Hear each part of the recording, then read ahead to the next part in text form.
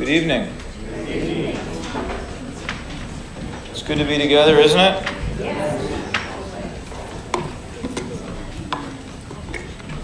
Nice to have a few more hours on the road to swim across the road.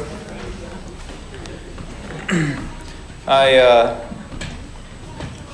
I was in my truck, I was able to log into the Bones Mill service thing for a few minutes, and Brother Joe was speaking. I heard about 5 minutes and I got all excited, so I'm going to try to get you all excited. So brace yourselves. He read a verse or he didn't even read a verse, he just quoted part of a verse that I can remember which part of Corinthians it was in. And I went back to look it up and got even more excited, so I needed that for the end of the day here and beginning of the evening. This is Paul, obviously. This is 1 Corinthians 2, verse 9. It says, "But as it is written, eye hath not seen nor ear heard, neither hath entered into the heart of man the things which God hath prepared for them that love him. But God hath revealed them unto us by his Spirit, for the Spirit searcheth all things, yea, the deep things of God. For what man knoweth the things of man, save the spirit of man which is in him? Even so the things of God knoweth no man, but the Spirit of God." This is just defining the importance of the Holy Spirit at work. "Now we have received not the spirit of the world, but the Spirit which is of God, that we might know the things that are freely given unto us of God." We wouldn't even know about these things without the Holy Spirit. And if you're not in touch with the Holy Spirit, you're going to be missing out on a lot of things that are available to you free of charge that you need to have, that I need to have. And I just heard that. I don't know what mile I was at, but I heard that and I said, you know what? I've spent too much of today unaware of the free gifts that are available to me that the Lord has freely given to me. Thank you, Holy Spirit, for moving through Joe to remind me that you're here with an endless supply of help and free gifts that are available to build us up. We need to be built up every single day. If we come together to remind ourselves, to encourage ourselves, to build each other up, because we need it, because the Lord knows that we need it. And it's good to recognize the fact that really this is the reason that we must take advantage of the Holy Spirit. It's not a removed thought. There is a very real need to say, boy, Lord, I want to be found aware of what you have for me. I want to be found today just as a mere man, just what knoweth the things of God save the Spirit of God. If you're just running around as a mere man doing your job, you're not going to be aware of the things of God, and that is a problem. The only help is to be aware of the things of God through the help of the Spirit. And tuning into that, there's no room for discouragement. There's no room for anxiety. There's no room for hopelessness. Those things must give way to the help that the Lord has for us. They're not fairy tale future things. They're right here today for us tonight to help us move forward. Amen? Rebecca told me that Amber had a good day. Amber, yes? Thank you, Lord, for that. We'll take that as some victory. So feeling a little nauseous, but much less pain. That's how we can believe for that to continue to improve. Let's gather and enter in. Amen.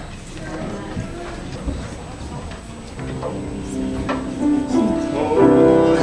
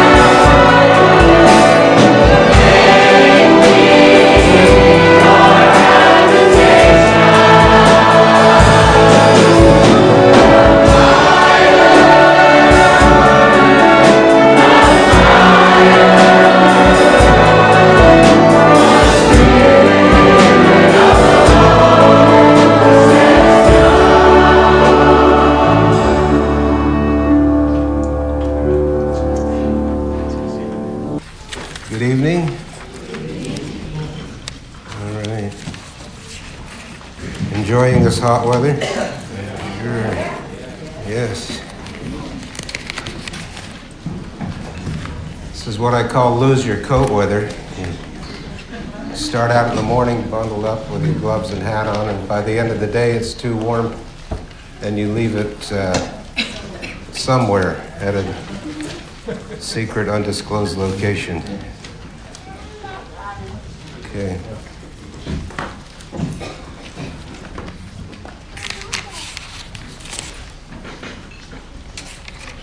I copied my notes over.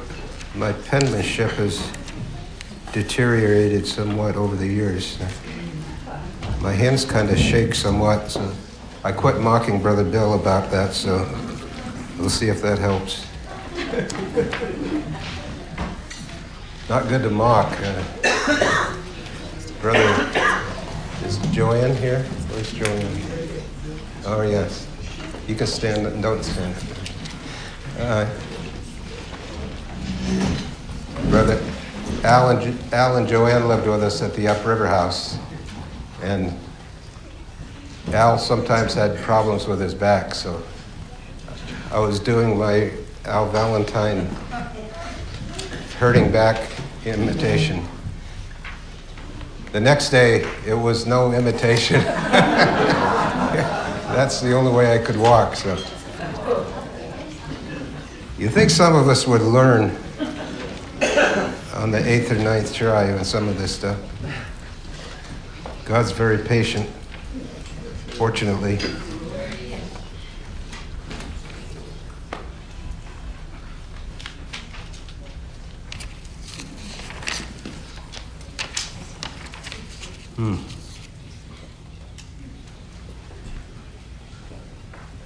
Let's, this doesn't seem to make much sense here.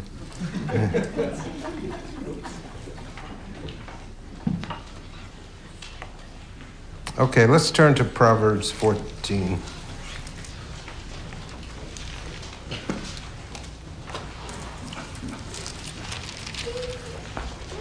It's all good, but we don't have time to read the whole thing tonight.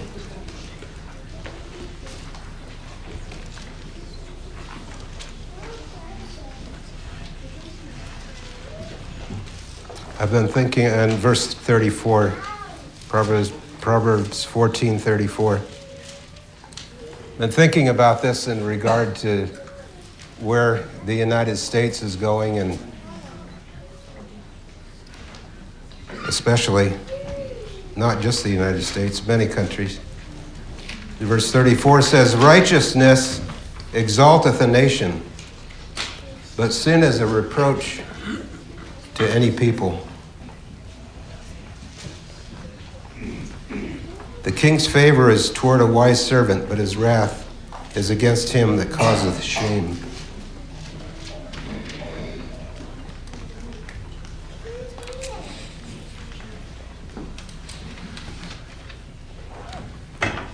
And I wanted to talk tonight a little bit about dying.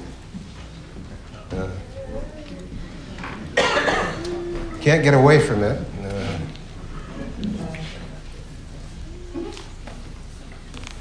You can put it off for a while.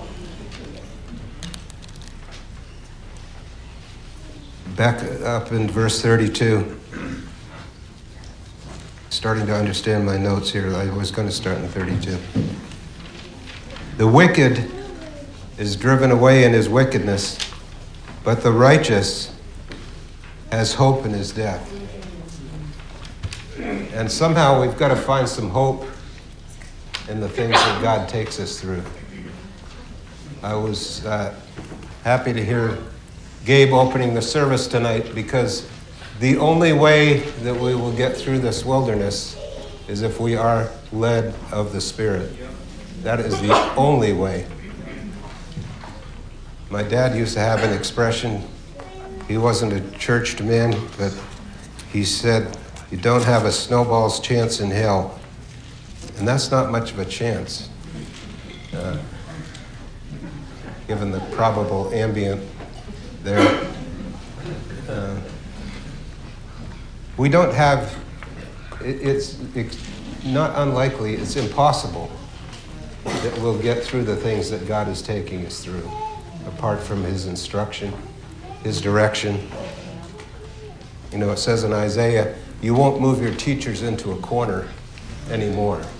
The things God sends are designed to teach us. Teach us not to mock people.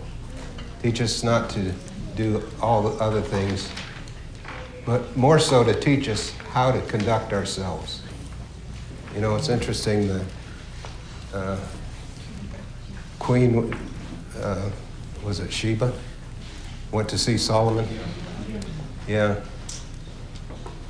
Everything, right down to the seating chart was done well, excellently. And I kind of feel that way about everything we do. I think God has kind of led us in that whatever we do, try to do it well as possible, because it is a testimony. You know, everything that we do really enters into the realm of worship.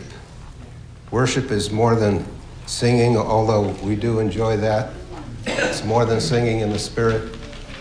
It's everything that we do, everything that we put our hand to, everything we yield our bodies to is a worship, a service, a part of the worship, a part of the service unto God.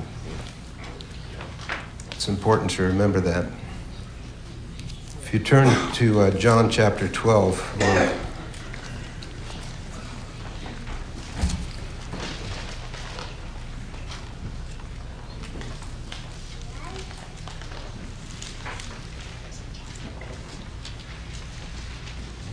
I've been studying some of this for a little while, and I think I knew my way around my notes better before I neatened them up. I should have left them sloppy. At least I knew where I was going.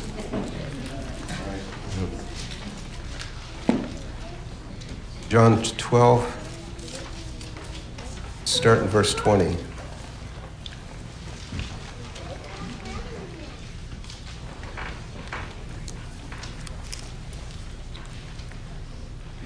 I found these couple verses humorous, as I do find quite a few things in the Bible humorous.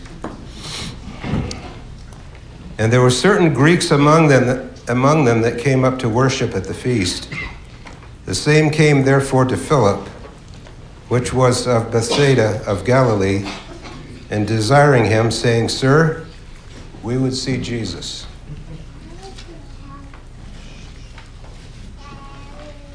Now, we've got a little advantage.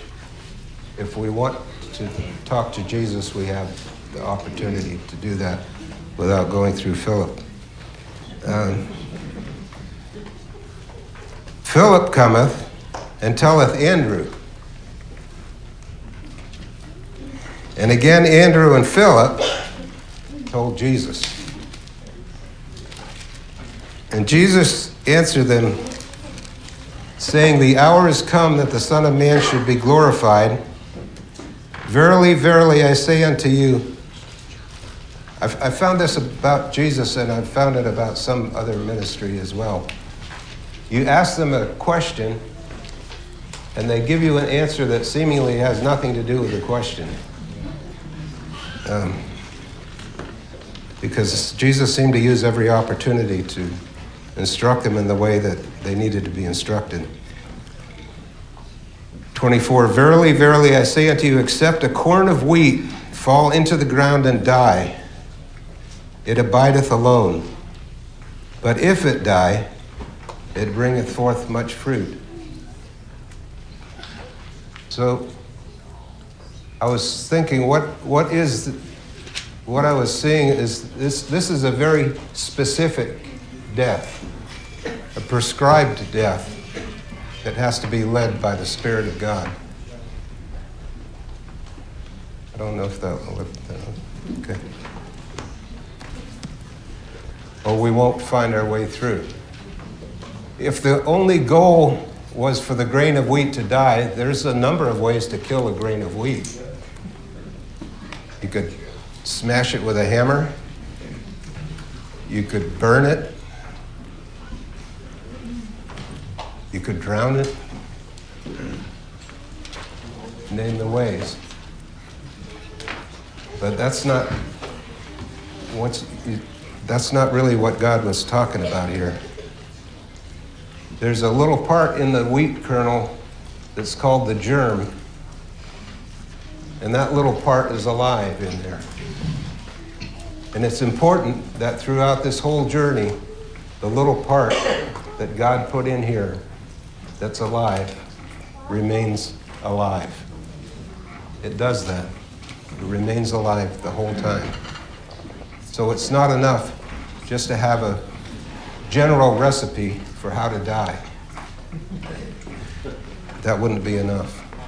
Because God has a very specific program for each one of us, taking us in a way that we would never have imagined. I never thought of coming to Alaska. I've said before, my brother would probably like to live in Alaska. He's come up here a couple times, and he's bought another school bus, and he's converting that into a camper. So I think he's planning on another pilgrimage here at some point. I don't know if it'll be this year or not. No.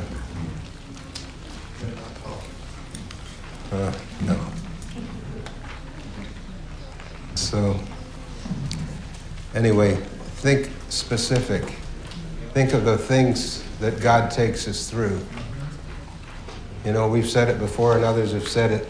You see what somebody else is going through and you think, well, that's simple. If they just did this, that, and the other, no problem. Then how are you doing with your little 1, 2, 3? No, it's a whole other story when it's something that we live with every day, all day long.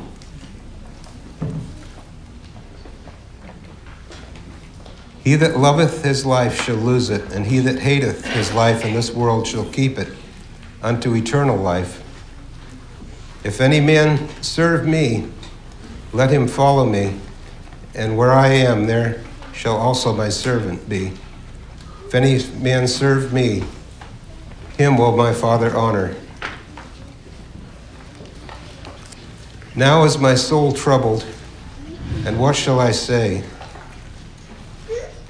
We should take some comfort in that. Jesus, born of a virgin, called from before the foundations of the earth, his soul was troubled within him, as our souls are troubled at times. What shall I say? Father, save me from this hour? I like this preacher. He said he was praying, God, why me? And he said he felt like he heard God say, why not you? It seemed to make a lot of sense to me. Father, glorify thy name. Then there came a voice from heaven saying, I have both glorified it and will glorify it again. The people therefore that stood by heard it and said that it thundered. Others said an angel spoke to him. Jesus answered and said, this voice came not because of me, but for your sakes. Now is the judgment of this world. Now shall the prince of this world be cast out. In verse 32, what I wanted to get to. And I, if I be lifted up from the earth, will draw all men unto me. And there was not talking about being lifted up on some lofty throne. It was talking about being hung on the tree. That's how he was lifted up. And if that happened, all men would be drawn unto him. If that had not happened, all men would not have been drawn unto him because he couldn't have been the example for us. Again, a very specific program. One thing I really liked, or not liked, do like about Brother Buddy and the Plan of God teaching is he lays out very clearly how through the whole life of Jesus, every aspect of it was foretold in the Old Testament, confirmed. Somebody counted up all the numbers of prophecies that were in the Old Testament that were fulfilled in the New. I don't remember the number, but a lot. That was all lined up. And how many times it says the people would have stoned him, and then he vanished out of their midst. Because that was not his time to be lifted up on the tree. That wasn't his time to be stoned to death. God was doing something very specific, and God's doing something, maybe not the same thing, but something just as specific with each one of us. He's got a program, he's got an outline, he's got a path for us to be on, which, as Gabe said, will only be discovered as we are led by the Spirit.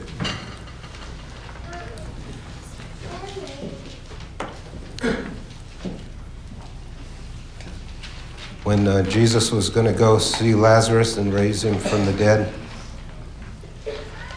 well, maybe I better read it so we don't mess it up. John chapter 11, just a couple chapters back here. John chapter 11.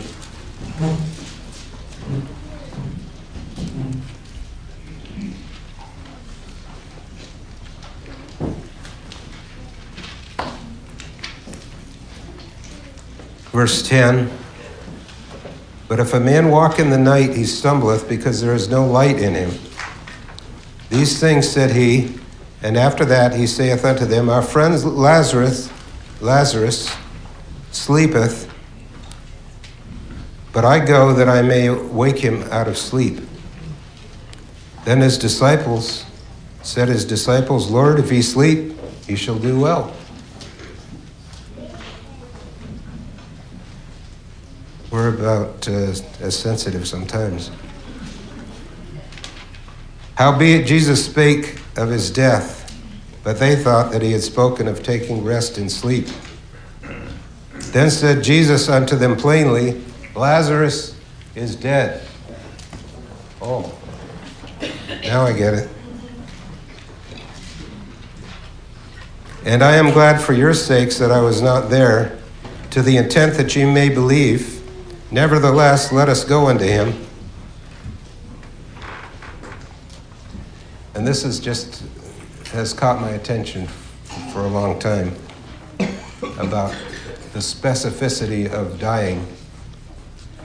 Then said Thomas, which is called Didymus, unto his fellow disciples, Let us also go, that we may die with him. That's what's on the program? Dying? Okay, let's go die. If that's the thing to do, let's do it. I liked his willing heart, but that's not what was happening that day. And it won't happen by the exertion of our will. It won't happen by us trying to design the perfect death. It will only happen as we're led carefully by the Spirit, day by day, and with each passing moment.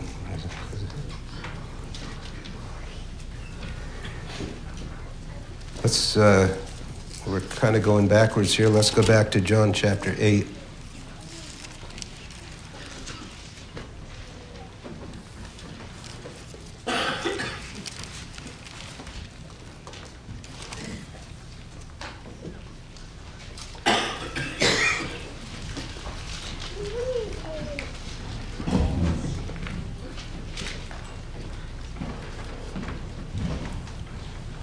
John 8 and verse 31.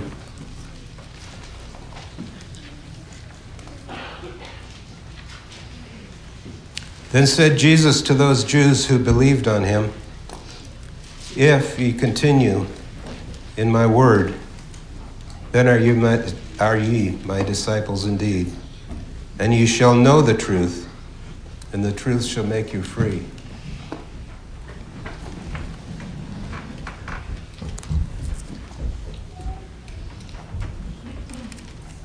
Then over in Hebrews chapter 4, it's essential that we continue on. It said, we shall know if we follow on to know. If you don't follow on to know, you won't know.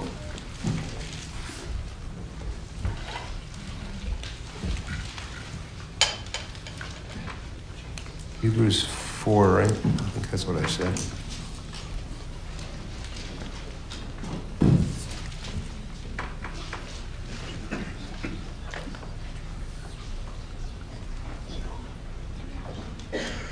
Verse 12.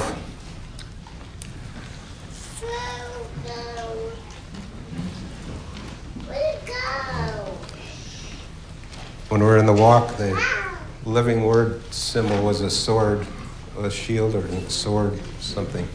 The word of God is living and active, and quick and active if you're a King James student. Verse 12. For the word of God is quick and powerful and sharper than any two-edged sword, piercing even to the dividing asunder of soul and spirit, and of the joints and marrow. That's pretty close. Joints and marrow. Not much separating joints from the marrow. Never studied anatomy much, but I did work in a meat room for a while in a grocery store. Got to see lots of bones and joints and marrow. And they're all pretty compact together there. And as a discerner of the thoughts and intents of the heart, neither is there any creature that is not manifest in his sight, but all things are naked and opened unto the eyes of him with whom we have to do. And it is him with whom we have to do. We have to do with each other to some extent. But when it comes right down to it, if there's a problem with you and me, it's usually a problem with him and me. Which God mercifully put us together. So if there is a problem being connected to him, we'll often get a tip-off in how we're connected to each other. It says if you don't love your brother that you can see, how do you think you're going to love God that you can't see? And I think that's why God gives us so much help. Haven't seen God, yet we believe in him. That's why it's faith, the evident substance of things hoped for, and the evidence of things not seen. Where's your evidence? Not seen. But it says the wind, you don't see the wind, but you see the effects of the wind. Came over here at 2 o'clock in the morning some years back, where we had one of those Chinooks, 80 or 90 mile an hour Chinooks. I was living at the Cedar House, and I came over in this direction just in time to see the trash trailer go wheeling across the driveway. It's quite impressive. Anyway. And God's kind of that way. We don't see him. We see him in one another, hopefully. But we see the effects of his working in us and in each other.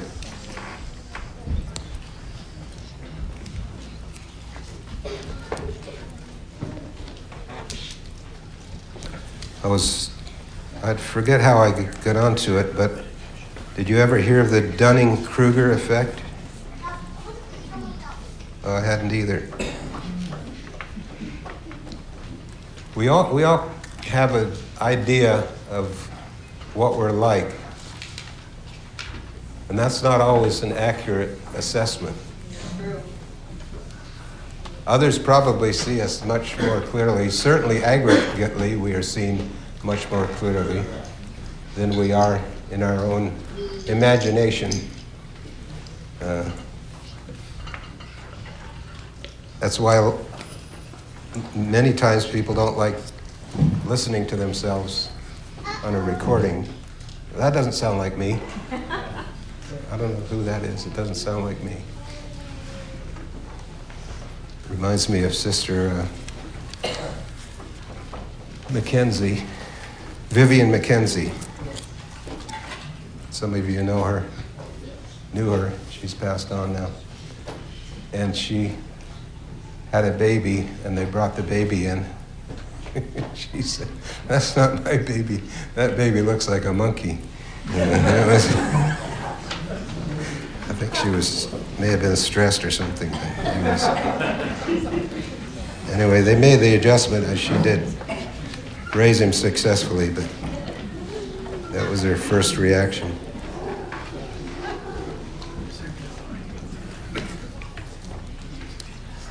This Dunning-Kruger effect in psychology, it's a cognitive bias, which is a systematic error in thinking. This kind of gets a little wordy, but a systematic error in thinking that occurs when people are processing and interpreting information in the world around them and affects the decisions and judgments that they make.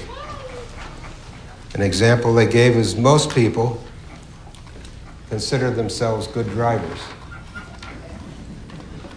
And many that consider themselves good drivers are horrible drivers, or maybe mediocre drivers, or certainly not great drivers, because we tend to have a view of ourselves and our abilities that may or may not have its roots in truth.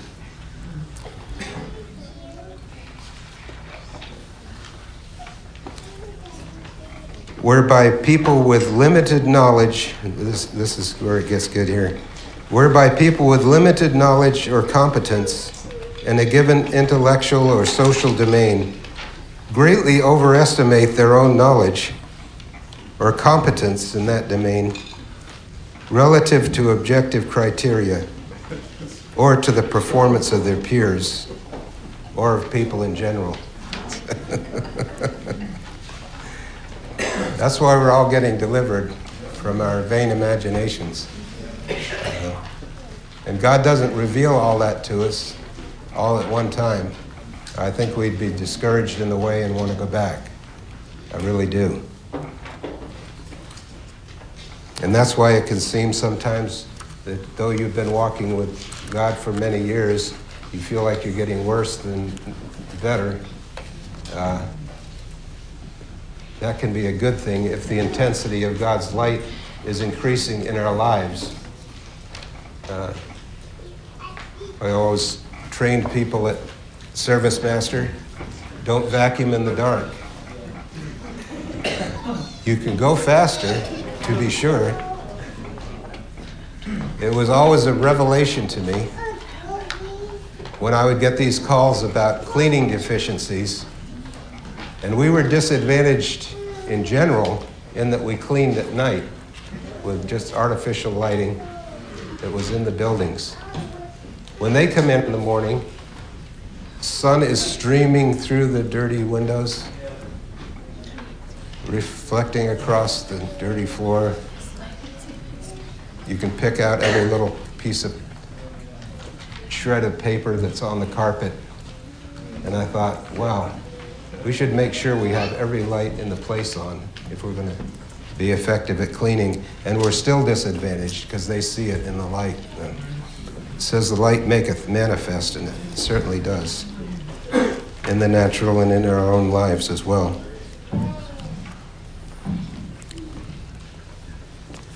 2 Corinthians 1. Turn to that.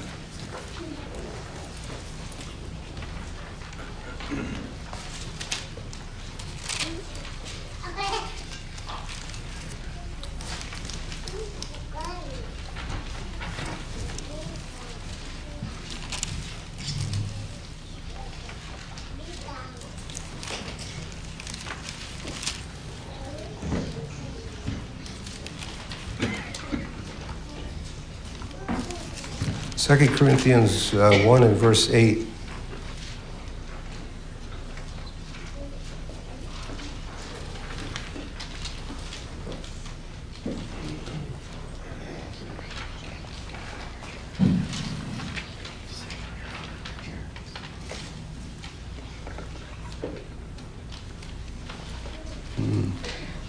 Yeah, that's right.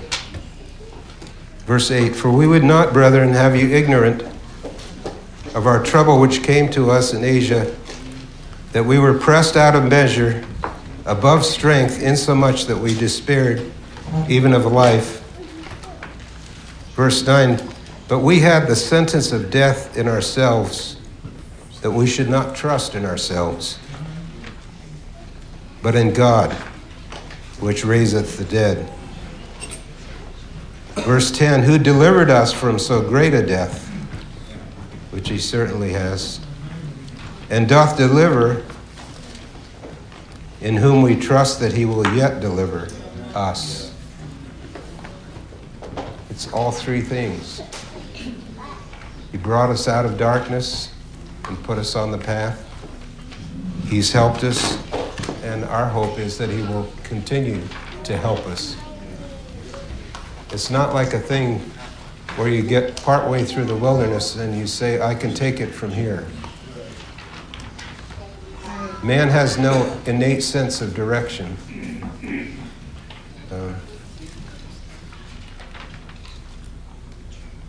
We were talking the other day, some of us, about how animals know certain things. My son, I was with my son Sunday, and he was doing some work with his cat, and down by the logging sale. And his dog is Australian Shepherd. They just like to corral stuff, chase stuff. And he always goes clockwise around the cat. I was asking Sam, what's he thinking? And he thinks, that dog thinks that he is directing that cat. He thinks he is directing that machinery. He believes it with his whole heart. If he wasn't there, things wouldn't go well.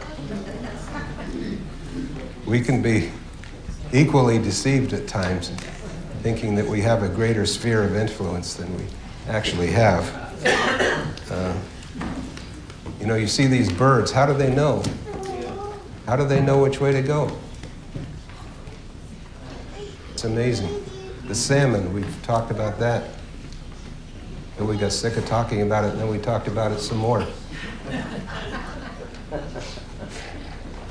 I think the most impressive thing, I think it was Karen Greenleaf showed us that film of the salmon going back and actually up a drain pipe to get to the place where it has spawned, a culvert.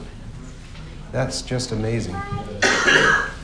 When you see the things in the creation, man is probably the weakest, inept, helpless type of life.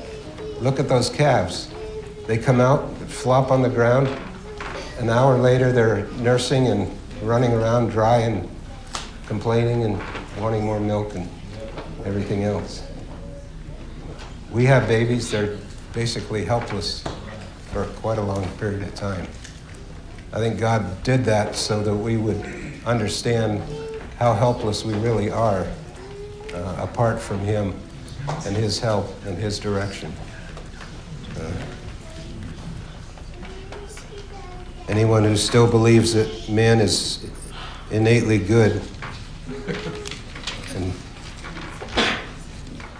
I couldn't agree less. Okay. Page 2. John 21.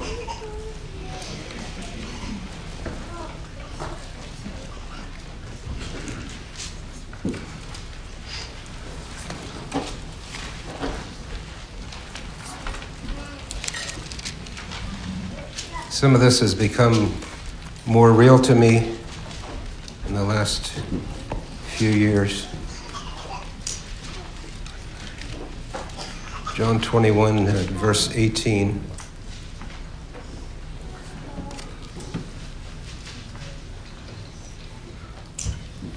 Whether you're young or you're old, you can make an application of this in your life. Verse 18 of John 21. Verily, verily, I say unto thee, when thou wast young, Thou girdest thyself and walkest whither thou wouldest. But when thou shalt be old, thou shalt stretch forth thy hands, and another shall gird thee and carry thee where thou wouldest not.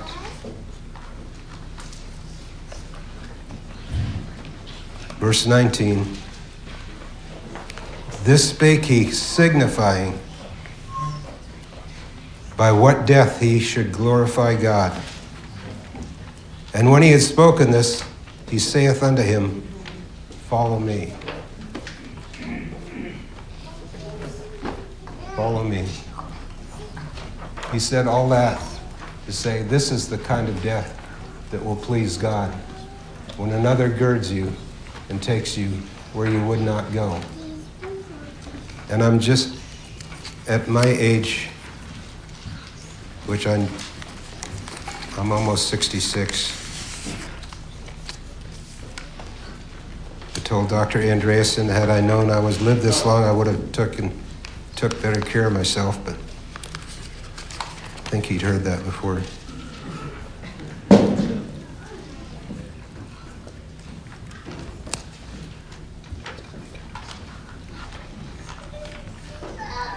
And that's really the only kind of death that will glorify God. Not performing certain duties, not completing certain tasks, not reading books about all the good things other people have done and trying to imitate them. In some cases that's, I'm sure, helpful. But we need specific guidance because we're in specific problems. We're in specific difficulties. We're in specific needs, and we need specific instruction. First of all, to know how to even think about these things. God, what are you thinking about this? When it talked about the prosperity of the wicked, it sounded like the wicked were doing better than the righteous. It sounds that way sometimes, looks that way up front sometimes. Said, then I saw their end. It said he set them in slippery places. That which looked secure suddenly looked pretty slippery. And let's finish up over in Matthew chapter 19.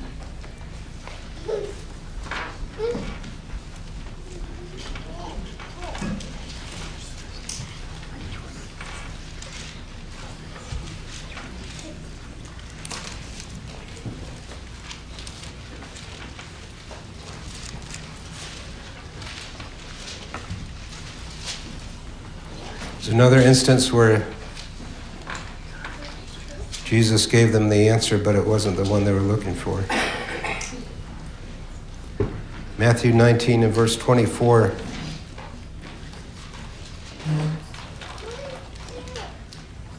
He said, Again I say unto you, it is easier for a camel to go through the eye of a needle than for a rich man to enter into the kingdom of God. When his disciples heard it, they were exceedingly amazed, saying, Who then can be saved? But Jesus beheld them, and saith unto them, it's interesting, Jesus often says he perceived their thoughts. He understood what they were thinking. He knew what they were going to say. When Jesus beheld them, and said unto them, With men this is impossible, but with God all things are possible. And verse 27, we could get caught up in this as well. Verse 27, Then answered Peter and said unto him, Behold, we have forsaken all, and followed thee. What shall we have, therefore?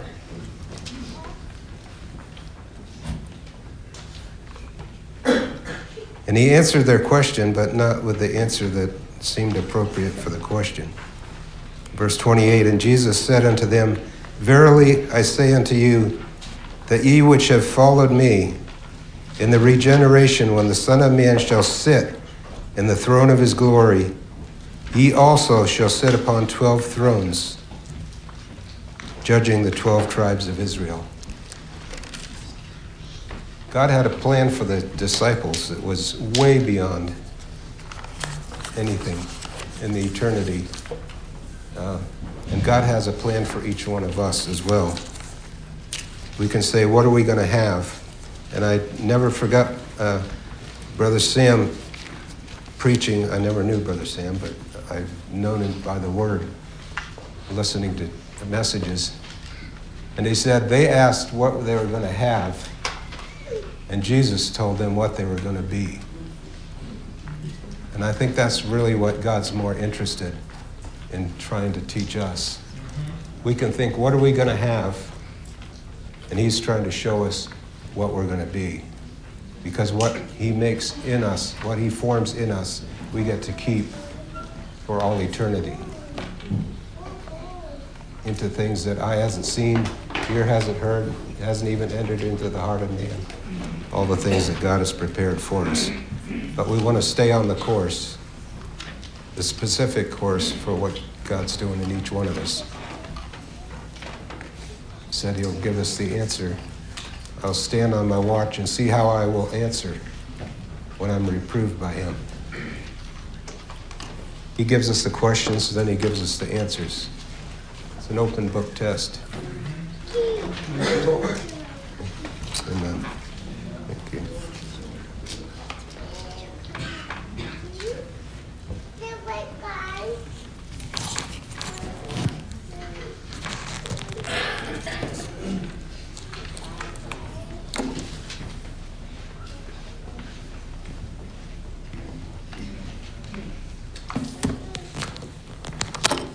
Well, we need all the help we can get navigating this kind of a course and path. But we know, was saying I feel hopeful in this word. And in particular, you know, when God orchestrates a cross, and you and I find it in ourselves really to allow that to work and not brush it off or shields up, there's power. You know, you think of the people like in our midst or anybody you know that has impacted you or had influence. And I don't mean, we can say a lot of things to each other, but the things that really impact you and I come from a life that has been laid down. Like when somebody has died in an area and they speak, there's life that ministers to you and I. It's like, and I that inspires me. It's like I want to be that kind of a person. Well, how do you get there?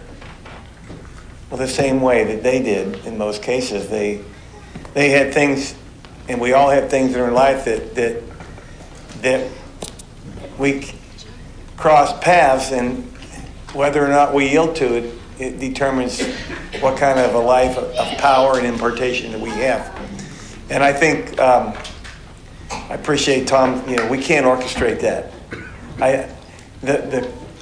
The cross experiences where I have received the most benefit weren't the ones that I chose. It's not a multiple choice. I would mess it up.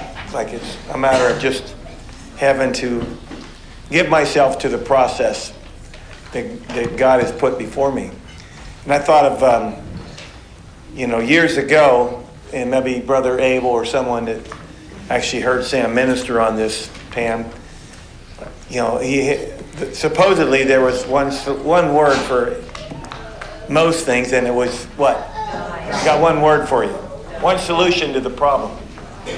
And I think once again, God's people took that and they overcorrected and probably just allowed themselves to be directed or to be doing something that they probably shouldn't have in the name of dying. And then so we correct the other way and we don't take anything. We challenge everything, you know. We're not, you know. And somewhere I think God is bringing us back to that, where there is a need in our midst, i.e., when you are wrongly accused. That's a very hard one not to want to justify. Try it. come see me afterwards. I can accuse you of something. See how you do, right? I mean, but, well, yeah, that's right, I can't. You don't need to worry about me, it'll come out. But that's what I'm talking about. Or you come upon something, just in our context here, we cover for each other a lot. I noticed that I was asking Rachel just about cars. You get in the car and you're in a hurry. That's the time the car's out of gas. How do you do with that? Or you come upon somebody's, there's a mess there, and it's like, and there's nobody around. Will you just keep walking, or will you stop and tend to? I mean, this is trying to put something practical. And when you give yourself and allow the work of the cross in those situations, when you have an opportunity to pin somebody or to feed something that you know is not edifying, and you hold yourself, that's dying. I mean, there's such a power wanting to come through you to correct a situation or to set somebody straight. And when you don't take advantage of that, that's the kind of dying that will result in a life of power. So anyway, and it brings hope. And I like that Tom started with this. The righteous hath hope in his death. There's a hope in this.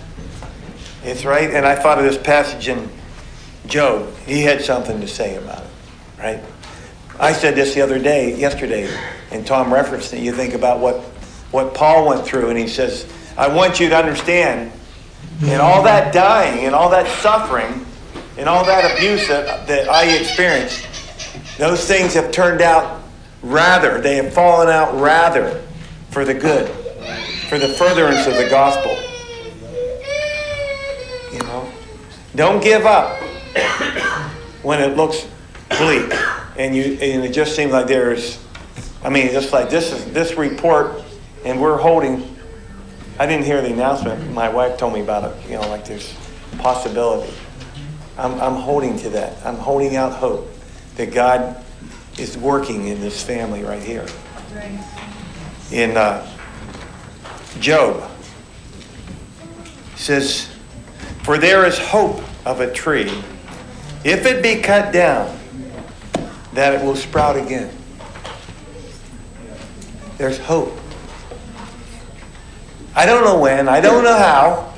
I don't know the source that's going to come to breathe life. But if you're there, and it just feels like you just can't see the forest for the trees, hold on. There's hope that it will sprout again, and that the tender branch thereof will not cease. Though the root thereof wax old and in the earth, and the stalk thereof die in the ground, yet through the scent of water it will bud, and bring forth boughs like a plant. I mean, that time of the year is coming upon us where it's like, we're going to see some greens. Like, how could it ever, after this winter, right? One of the most severe we've ever experienced. I mean, like I've heard it from numerous sources. Not that, I heard it yesterday. I was getting therapy in this place. It's just been an oppressive winter. Like true. Hold on. There's hope ahead. So Lord, we look to you for this tonight. We ask you that you would cause us, Lord, to yield right where you have us tonight, Lord. We thank you, Lord, for the power of resurrection, Lord. In Jesus' name.